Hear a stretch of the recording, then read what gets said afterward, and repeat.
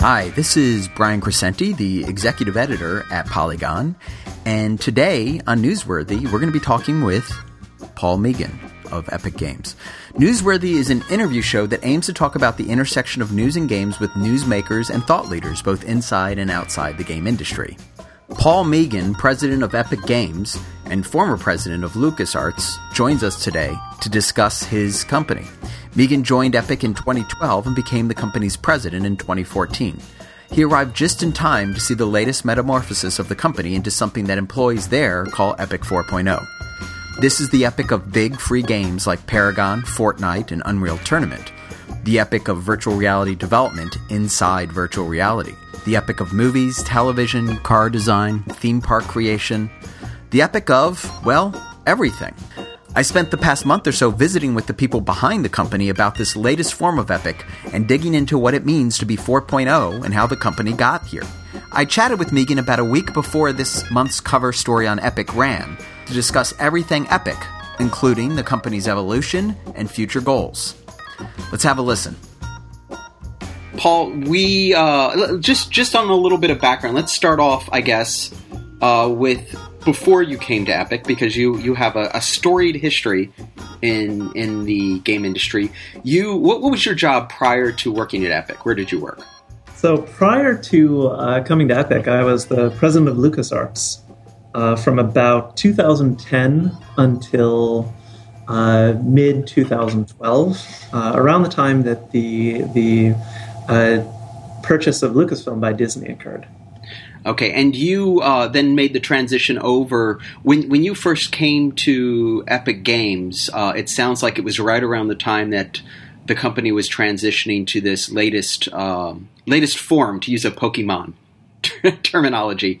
What was the thing that drew you to the company and its current take on how it wants to be involved in the game industry? So I was actually in the process of starting another company with my friend Kim Libreri, who's now our CTO. And we had spent some time thinking about what we wanted to do next. And around that time, I got a call, I think originally from Jay Wilbur, who runs a lot of the business here at Epic. And he's an old friend of mine. And he called up and he said, hey, we're looking for a new president, somebody to join the company. And we thought you ought to come out and have a chat with the team and spend some time with Tim. And of course, I'd known Tim for many years, and Mark Rain for many years, and Mike Capps and other members of the management team. So I flew out and I spent some time with the team and spent a lot of time with Tim. And Tim told me about his vision for where he wanted Epic to go. And he felt that Epic had gone through several different transitions where, originally it was a shareware company where he developed games, and then he did all the marketing, and he made all the art and cashed all the checks and sent out the discs. And after that, he evolved the company into a PC-centric company around, I guess, the late 90s. And after that, of course, there was the Gears of War era, where the company was very much console-focused and really started to push visual fidelity, and Unreal Engine 3 came out. And, of course, they had a really amazing period of time where I think everything was happening right for the company. And as that era came to an end, Tim recognized that there was a new opportunity for Epic, and that opportunity was to build games that were more of a game as a service model, where the company would go directly to people who played the games and not have publishers anymore. So he told me about that vision and the fact that he had gone out and he had developed a partnership with Tencent, and he felt that this was something that was really in the best interest of Epic and in our future. And I was excited by that prospect. So in the end, I know this is a long-winded story, I'm sorry. In the end, I ended up coming and joining the company in about November of 2012. And so 2012, it sounds like that was sort of a pivotal year in this transition to what I at least like to call Epic 4.0. I don't know if you guys call it that. So you all, when you came over, you obviously came over with the experiences you've had at Lucas, but also that relationship. And it seems like, perhaps not coincidentally, it served you well in terms of some of the things that Epic is doing that doesn't directly involve games. Can you talk a little bit about that? What is it that Epic's interested in that isn't directly making games? Well, I think the most fascinating thing right now is that because Epic has been making engines for so long and developed so much institutional knowledge and capability, and made all the mistakes and iterated and improved Unreal Engine 4, we found ourselves at a really amazing confluence of events where real-time rendered technology started to become usable and meaningfully beneficial to a lot of other industries. So sometime in maybe around 2010, 2012, Fidelity reached a point where real-time rendering became viable for animation and film, for pre-visualization, and then product design, things like architectural visualization. And then, of course, VR came along and went from being something that people were interested in for a long time to being something that was actually viable and was inching towards becoming consumer technology. So when all of that happened, we found ourselves in a position where we could really fulfill the promise of all of this time developing engine technology and apply it really broadly to different fields. So it's been really exciting that we've been able to do what we love and develop this technology and use it to build our own games, but then see this opportunity for it to expand and to become more meaningful across many, many different industries. So it's frankly, it's a really fascinating time to be in the industry right now. Yeah. So you all, obviously you have your games, which I do want to talk about in a minute, but you have game development, you've got your work in VR, you have the engine, of course. You've got then on top of that entertainment in terms of what maybe film creators or TV creators are working on, and then you have this other sort of nebulous area that involves people taking your engine and instead of using it to make games, they're using it to design theme park rides, like they announced at I think GDC, and cars, and like how did is that all? Is that all coming from them, or are you guys going out there and pitching the engine, or how is that all happening? One of the big changes that occurred back in 2014, I think it was, a couple of years ago now, we shifted our model where, back in the old days, if you wanted to have access to Unreal Engine, you had to call up Epic and, know Jay Wilbur or Joe Kreiner or somebody else on our team, Mark Rain, and you would reach out to them and you would enter into a custom agreement to be able to use our technology. In 2013, actually, we decided to make the engine more widely available. And I think it was GDC 2013. 14. Okay, so 14.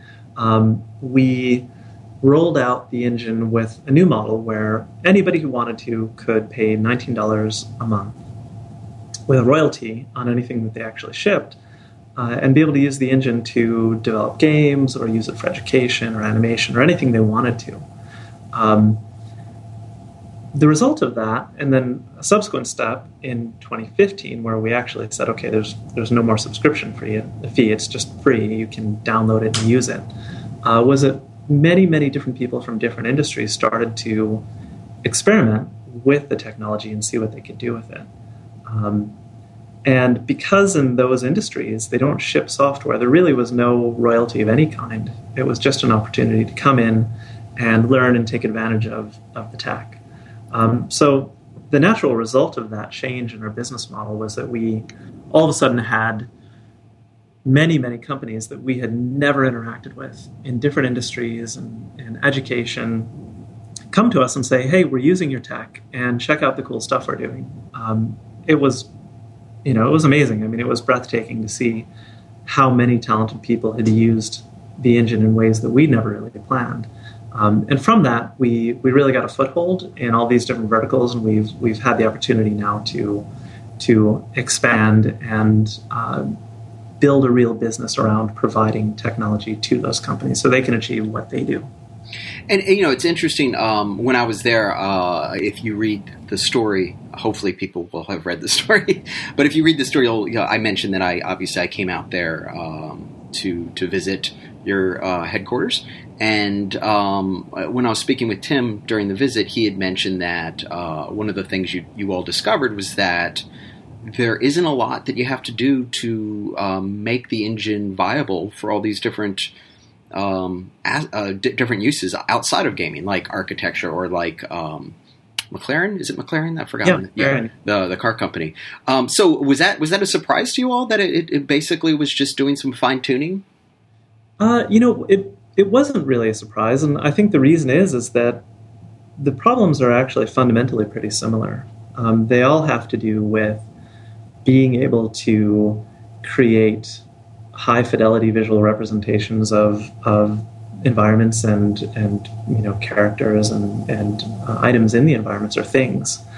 So the technology actually works equally well when applied to a non-entertainment purpose. The other thing is that one of the great things about Epic is we use our technology every day. We have a lot of different game teams. We have teams in the engine group that are constantly working with clients or making demos and solving problems alongside of all the people who use our tech. The result of that is that a lot of the usability challenges are actually worked out, because anything that is too onerous or too difficult that a normal user would encounter, we've already encountered it. And believe me, our teams yell at us when we have something that doesn't work well. So we go in and we actually, really not only eat our own dog food, but we live on our own dog food. And that gives us the opportunity to make sure that we have tech that actually is, relatively usable and easy and solves the problems that other people are going to have. So that brings us neatly into games, and obviously all of your games use your tech, and as you mentioned, you've done a lot of improvements on the engine based on that. I guess let's talk first about the game that isn't a game that everybody wants to be a game, which is Bullet Train. Sorry, not Bulletstorm. That was a game, but Bullet Train. It sounds like started out as basically you all wanting to just make something in VR. And in doing that, it sounds like you made a lot of improvements to your engine, and of course, have made something really neat. Where did things stand on that still? Are you all still messing around with Bulletstorm, or I keep doing that? Bullet Train, yeah, Bullet Train, yeah. We are. We continue to. It's a project that came from a small group of people in the company who are really passionate about pushing the boundaries of what could be done in VR and experimenting and understanding what paradigms of movement and interaction are going to really work and be relevant. We care a lot about this medium personally, because we're all gamers and we're people who are fascinated by the potential of where things like VR can go. So this team came and they developed something really cool, and I think we were all amazed by what came out of that effort. So that continues. I mean, it isn't something that we've put on the shelf. We continue to work on it, and among many other things that we're doing to really understand how that technology is going to evolve. How hard do you think people are going to have to beg to get you to make that into a game that people can buy or demo? We'll see. We have yet to figure out exactly what the future of all that is. So But I can promise you this: it is not dead. It is something that is being worked on actively, and in my opinion, it's getting cooler and cooler. It's funny. Like I've only tried it, I think, 3 times. I'm sure there are people there at the studio who've probably played it way more than that. But every time I play it, it's fun. Like, it's not like I am. There are plenty of games that I've played multiple times because of my job.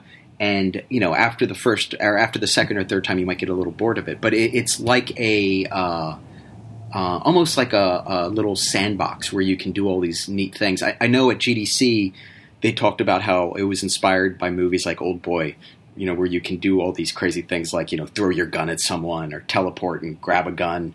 How much time have you spent playing the game? And what do you think of sort of replaying it? I've spent a good deal of time playing it because I have the benefit of being able to walk down the hall and bug the guys and put the HMD on and try it out. I think this is going to be one of the big questions about VR is how do you make replay meaningful? Right now the technology is still fairly early, and as I'm sure you've experienced, it's something that you don't want to wear for hours and hours and hours at a time. So the challenge that we're grappling with is how to create a game where it is replayable, but the session length is really tuned for the technology as it exists today. So you don't want to spend, potentially 4 hours or 8 hours standing in the middle of a room with Move controllers.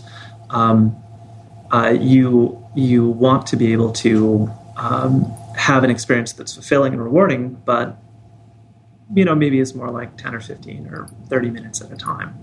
The team is working on that right now. And again, I think just like the way you navigate an environment in VR, those are going to be important questions to answer, and they're only going to come from experimentation. Yeah, it's interesting. I just came back from a trip where I was doing a lot of flying.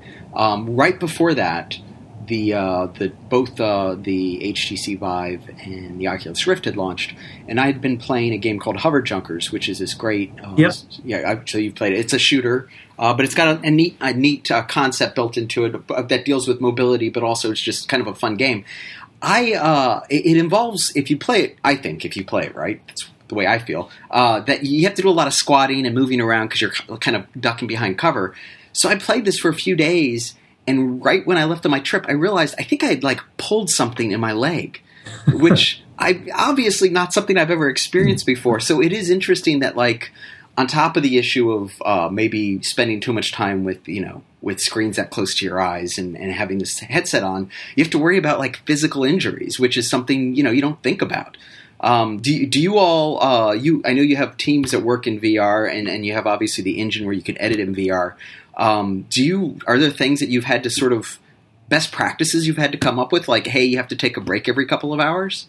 For us, it's really been more about coaching people before they get into VR. We've had some pretty hilarious experiences where people karate chopped the Oculus cameras or, smashed keyboards or, inadvertently did a whole bunch of things that they didn't realize because they were so immersed. So we thankfully have not had any injuries that I know about, but we definitely have had some near misses and some hardware damaged along the way. So it's it's an emerging medium where there's going to be a whole lot of education that has to happen, and I expect there to be a lot of hilarious YouTube videos along the way. Oh, just so it's all on YouTube, then it matters. I mean, that's all that matters, really. That's right. Are you aware of? There's this thing. I only know this story. Maybe by the time, maybe by the time the Epic story runs, which this is obviously we're recording this earlier than the story's running, we will have run this other story I'm about to mention. But I was editing a story yesterday about some new VR tech surrounding something called, I think it's called the Rift. It's essentially it's out in Utah, and it's a holodeck. There's no other way to put it. You still have to put on a headset, but it's all technology that the hardware is all technology that they've developed. But you put on this headset, you put on a vest that has actuators in it, so it can actually make you feel things. And they have things like fans that can blow hot and cold air on you, and they have misters that can blow water, and it's all in this big room. It's fascinating that we're already getting VR just came out, and we're already there are people out there working on the next step. Do you as a company that is currently in the sort of virtual world in terms both of virtual reality but also graphics, do you think you're going to be working more closely with companies as VR makes the inevitable leap into sort of the blend of real and virtual and physical? Absolutely, yeah. In fact, I think the company you're talking about, the experience is called The Void, I think. The Void, you're right. It wasn't the Rift, damn it. So we've already been talking with those guys, and they're doing some amazing things.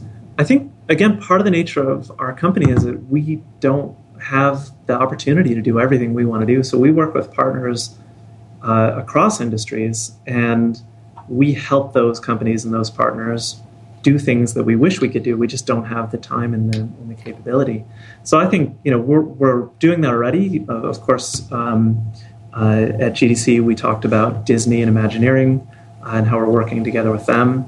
And then there are a lot of companies that are doing innovative new things, and not only here in North America, but in China and other markets where there are radically different approaches and different tolerances. So, I think we're really in the sort of very, very early days of the development of this technology, and the ways in which people will interact and consume it. It won't just be at home. It won't just be solitary. I think it'll be amazing once a few more years pass by and we find out what works. So I think it'll really change our world forever, and not just entertainment. I think it'll have very wide-reaching and permanent effects on the way that people live their lives and how they interact. So it's exciting days. My sincere hope is that as VR sort of expands and blossoms out to what I think right now this first wave is mostly hardcore users, but as it gets into more hands, what I really hope happens is that we start to see arcades come back in some form, because I could see like the Void. I know that's more like laser tag, but I could see there being more experiences that are VR related, and perhaps coming. Sort of, it would be ironic, I think, if something that a lot of people were concerned was going to be isolating became the thing that brought gaming back out into like malls and places that I used to play video games. Yeah, I think that's inevitable. Not everybody has the high-end GPU at home or the space to be able to set up a Vive or whatever technologies are going to come next. And even if you did, I think that there are a lot of experiences that will be better when you're able to play multiplayer in a shared social environment. So, if you think about it right now, latency is something that's really critical to deal with in VR because of the degree to which the human brain is sensitive to any perception of latency. I think there are going to be a lot of opportunities that emerge for people to go and play games together or have other experiences that are completely unrelated to gaming, whether it's traditional linear entertainment or interactive TV or animation or travel or education. It's really a massively broad spectrum of opportunity. And right now, the cool thing is, again, nobody knows where it's going to go. And by the way, Brian, if my answers are too long, you can edit me down, because I realize I'm very, very verbose answers to I'm being questions. I'm being so quiet because they're so interesting. All right. No, they're not too verbose at all. All right. So you mentioned Disney. One of the things that I was fascinated with was I have to admit I really love when technology, especially video game technology, merges with non-gamey stuff or traditional video gamey stuff, and seeing technology get out there and do kind of interesting, cool things. So at GDC, you had this whole talk that was that, basically, where you had someone from NASA come up, you had McLaren, and then you had Disney, and they kind of did the drop the mic moment where they were like, we're using this technology, specifically the Unreal Engine, to create some experience, and the hint was that it's a Millennium Falcon experience. But that's cool. And I'm sure you guys must be over the moon. The idea that not only is your technology being used to work with something involving Star Wars, but also Disney. Seeing your technology in a theme park must be something you weren't expecting. It's something actually. Jay Wilbur, one of the guys on our team, he's a huge Disney nerd, and he has been talking to those guys for a long time. And Disney has been working for a while with rides where they blend physical and virtual. And I think actually, to Jay's credit, he predicted a long time ago that there was going to be a really interesting market there. So he's been very actively having those conversations for many years now. And we see them as sort of the first really mainstream validation that you can blend these or merge these technologies to create something that is going to be amazing and is only going to grow from this point forward. The other really neat thing about it is that once companies like Disney create those experiences, how do those translate into experiences people can have at home, either on video game systems or in VR. So there's a lot of potential there for their experiences to really extend beyond the theme park in the way that they've traditionally been limited. Yeah, I'm trying to remember the game that Disney had. It still has it. It's the thing where you're on a ride and they have guns, little, they wouldn't call them guns, but little nozzle things that you use. Yeah. What is that game called? I can't remember. It's Toy Story something or another, I think, isn't it? It might be. But essentially the idea is, if for those of you who haven't played it, you have this thing that looks almost like something that would be mounted on a fire truck. But you're in a car and you're wearing glasses, and essentially you're playing a shooter where you're having to shoot objects.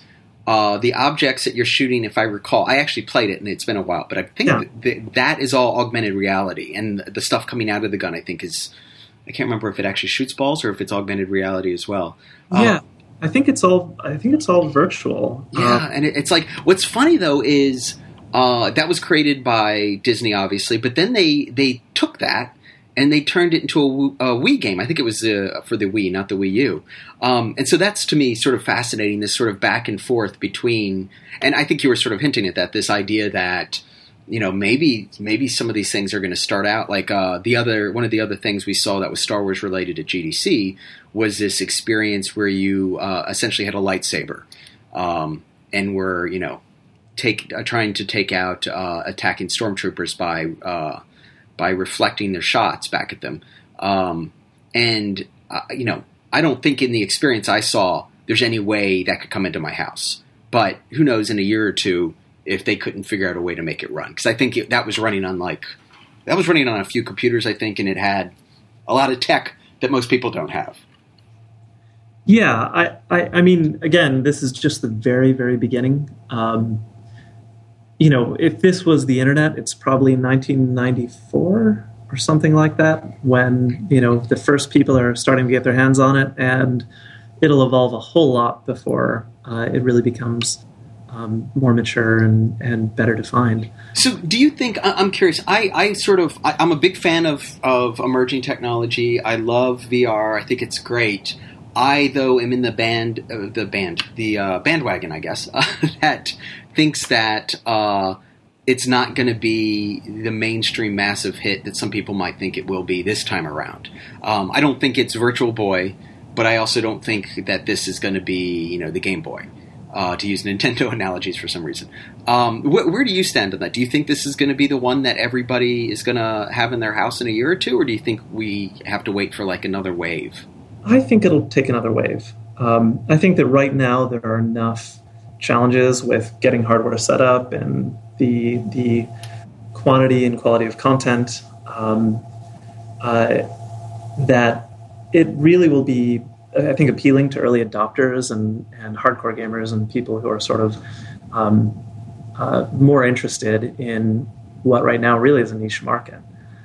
I think that in 2 or 3 or 4 years, the technology will begin to mature enough that, eventually somebody like Apple or Google or some big hardware company is going to find a way to get it right and make it really, really easy to use. Or maybe a future version of the Oculus Rift or HTC's Vive can mature to the point that it becomes more mainstream. But for that to really happen, I think you have to get the form factor down. It has to be wireless. And of course, when we get to AR and mixed reality, I think then it'll become much, much more mainstream. So I think these are all stepping stones along the way towards being something ubiquitous like smartphones are today. But that'll take time. I mean, I think it may take a full decade or even 15 years to get to that point. Yeah, I think I spoke with the HTC people, which they do interviews, but I think more people tend to talk more to Valve when it comes to the HTC Vive. But when I interviewed the HTC, they were essentially saying the same thing. Like they're very invested in this technology, but they're going into it understanding that this is going to take a while. Like this is not going to be an overnight mainstream success. So I know I'm taking up a lot of your time. I want to go real quickly through your games before we run out of time. So I may sound a little tired, And that's because I did what I have done multiple times since visiting your studio, and that is I said to myself, I think I'm gonna hop on my computer for like 5 minutes and play a single match of Paragon. And then like 1 a.m. happens, and All right. and I'm still playing. Man, that game is a lot of fun. It's interesting. I enjoy it because it's a game that I can get into quickly. It has that sort of action MOBA feel, where you're trying to take down towers. You've got the grunts coming out. You're trying to either protect them or attack them. You've got your heroes, but on top of that, it has the layer of skills which you get through cards, and also it seems to me the complexity of the characters themselves and their abilities. It takes, for me at least, it's taken me a lot longer to really master them. So I'm enjoying the experience, but I'm still like, I can tell I'm just scratching the surface. Have you spent a lot of time playing Paragon? I have, of course. Yeah, we play a lot of Paragon. We played, many, many months of it before we started public testing, and then we had online tests that started in about December and ran through March, and then, of course, we began early access. So I've played a lot of it, and I'm very deeply invested in the game. And it is a game where, the more you play, the more you understand. And it really is, reaching a point where the ability level of other players in the community is astonishing. I mean, it's far beyond what I think most of us expected to happen this quickly. So that's really exciting to see. And we look at this as the very, very beginning for the game. We're obviously, these games grow over many years, so we're extremely committed to getting this game right and making it something that lives for a long time and where we have competitive play and a great community. So it's super exciting. It's been a great first month. What do you have a particular character that you're fond of, or are you sort of playing the field? And people are going to make fun of me if but I mean Gideon. He's considered sort of your typical lane pusher and more of sort of a amateur hero. But I like him a lot. I play a little bit of Murdoch. And have rotated through Muriel and others. Truth be told, I go down and I ask the QA guys who's OP right now, and nice. There you go. I'll make sure to try them out. So yeah, I really like it, but it's like I'm still. Last night, I think I went through every single character and was like, okay, this is the one, and I'm like, no, maybe this one, because I see someone else like completely dominating, and I'm like, oh, it's obviously not me. It's because I'm choosing the wrong character. No, it's either that or your team. Yeah, or totally, yeah, absolutely. Now I'm excited. Iggy and Scorch comes out tomorrow. Is that right? The 21st. That's right. So that's a neat. It's neat because you have some really interesting character design. They're not as traditional as you might find in other games like this. I've forgotten the name of the one that's the rabbit in the mech suit. Howitzer, thank you. Yeah, Howitzer. What a great design. Iggy and Scratch looks like another fantastic design. Is there how do you decide, like, do you guys have competitions between? I'm sure you're getting way more ideas than you can put into the game right now in terms of characters. So how are you deciding which one gets in? We're trying to create a balanced field of heroes. So a lot of it comes down to what roles they play. And when we started, we actually made a deliberate decision to build a couple of hero archetypes that were familiar for people coming in from other MOBAs or coming in from shooters. So we have a few heroes like Sparrow, for example. People identify her as a lot like Ashe. We did that very deliberately and intentionally. But once we got those first 3 or 4 or 5 really well understood archetypes developed, the team was eager to move on and to develop new ideas that were more creative and really took advantage of the visual fidelity of the game. I think Sevarog came out 3 weeks ago, so he was a little bit more of what you might consider a traditional epic character. Iggy and Scorch is more playful, and I think going forward they're going to get more and more interesting, and ultimately over time we'll create a pantheon of heroes that allow players who have different interests in both playstyle and from a thematic standpoint to find something they like. Right.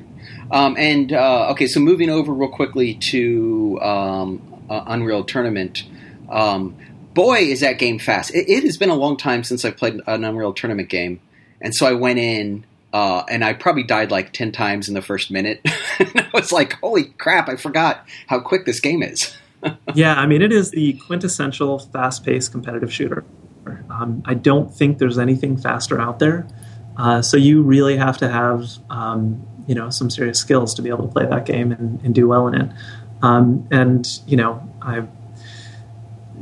We're both getting old, Brian. So it's not going to get any easier. I think that's why Paragon is more appealing. Not that Paragon is slow, but it's like it's a mind game. Yeah, exactly. There's more pacing. You can be support.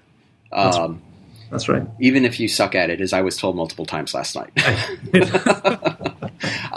And Fortnite, I still need to harass you guys about getting into that. Is it an alpha or is it beta? Where is it right now? So we are doing private, basically closed alpha testing. The game is going to be an amazing game when it comes out. We're really excited about it. We are taking the time to get it right because it's a huge, innovative game that has a lot of different elements that are working together. But fear not, it is coming. And we really have faith that that's going to be an awesome experience for everybody when it comes out. Now, you guys have interesting timing. Obviously, Fortnite has been in development for quite a while. It straddles sort of Epic 3 and Epic 4, which I think in and of itself is interesting. And the concept of Fortnite is interesting. But on top of that, you have, since you've started developing it, in the time between then and now, you have the release and tremendous success of both Destiny and now The Division, which I think, obviously not the same game, but on some level, I think share some elements where it's sort of this blending of single-player, multiplayer. So are you looking at that sort of emerging area now? You hit it on the head, actually. I mean, we think that it's really a nice combination of the shooter RPG mechanics you find in a Destiny or a Division with elements of the survival craft genre. If you think about, H1Z1 or DayZ or Unturned, and then with building elements that you might find, not quite Minecraft. It's not quite as open-ended as Minecraft. It's more intended to be action building and combat oriented. But if you combine those three basic gameplay frameworks, you have Fortnite. And so we think that there's so much surface area, there's so much opportunity to not only have the basic PvE and co-op modes, but also PvE, VP, and a lot of other variations that will emerge over time. And couple that with the replay system that we have in Paragon, which has allowed the community to get in and make really great content. We think that'll play really well in Fortnite also. It's worth mentioning, and I should have maybe said this at the very top of our whole conversation, that everything we've talked about, to some degree, I mean, there are different ways of describing it, but on its most basic level, you could basically say they're free. I mean, or they will be. Yeah, I mean, the games, obviously you're monetizing them in different ways, but you can, like Paragon, I'm sure at some point when I finally figure out which hero I really like, I'm going to spend money to try to make that character look different or unique for me. But like, I don't have to spend any money to play that game, and I've been playing the heck out of it, and I haven't spent a penny. And it sounds like Fortnite will be similar. Unreal Tournament isn't just free; it's in live development, which is, I think, really fascinating. That people. My understanding is that people are basically, depending on the build you're playing, you can be right behind the active development of that game that you're playing. That's right. Yeah, I mean, this is a really deliberate choice by Epic.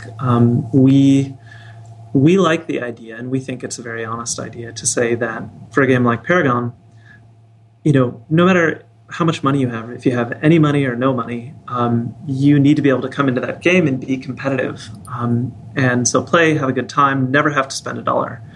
If you like it, or if you love it, and you want to, we want to give you ways to buy skins or buy other things that aren't gameplay affecting. But we made that choice, and of course, we're a business, so we have to build games that are great so that people come in and they want to spend money. But we never want to make that a condition. So, Paragon right now is in early access where it's paid early access, but it'll go into open beta in summer. And from that point forward, it'll be completely free for everybody to play and compete to the very top end. Fortnite, we're taking the same approach. And as you mentioned, UT also. So we believe in it. It is a departure for a lot of the Western industry. But I think perceptions about the model are changing, and we are just making conscious choices not to be pay to win and not to be exploitive in the way that we do it. And our sincere hope is that by doing it, we'll build a good community over time, and that community will grow, and they'll have ways to spend money if they want to, and that'll help Epic be successful too. Well, and I mean, you have a perfect example of how this can work with the engine. You, over the last few years, I don't know the exact timing, you went from paid to some stuff was free for some people to essentially it's free now, except, if you make a game that makes X amount of money, you're paying royalties. And I can't remember, I think it was Tim that told me that last year was by far, and he really stressed that, the most financially successful year for Unreal. Yeah, it was, and this year we're going to do it again. So it has been working. It has been a great example of if we're generous and if we make things available to people, then people use them, and when they do, everybody succeeds together. And so we really embrace that model, and we are building Epic to be a company that we're proud of and have business models that we believe in. So it's been a great evolution and a great opportunity to innovate and take risk, and so far be rewarded by that. Do you, as a company, I sort of, in my story, in sort of summarizing it at the top, I say that, you started out as a very specific sort of company, a company that made games, and now you seem to be becoming a company that essentially makes everything. And that's obviously a little hyperbolic, but in so broadening your horizons, are you ever worried that you're going to lose some focus? Yeah, it's a constant balance that we have to strike. And we talk a lot about when we say no and when we say yes. And a big challenge for us is that there are so many cool things happening and so many great ideas that we come across either internally or people bring to us externally.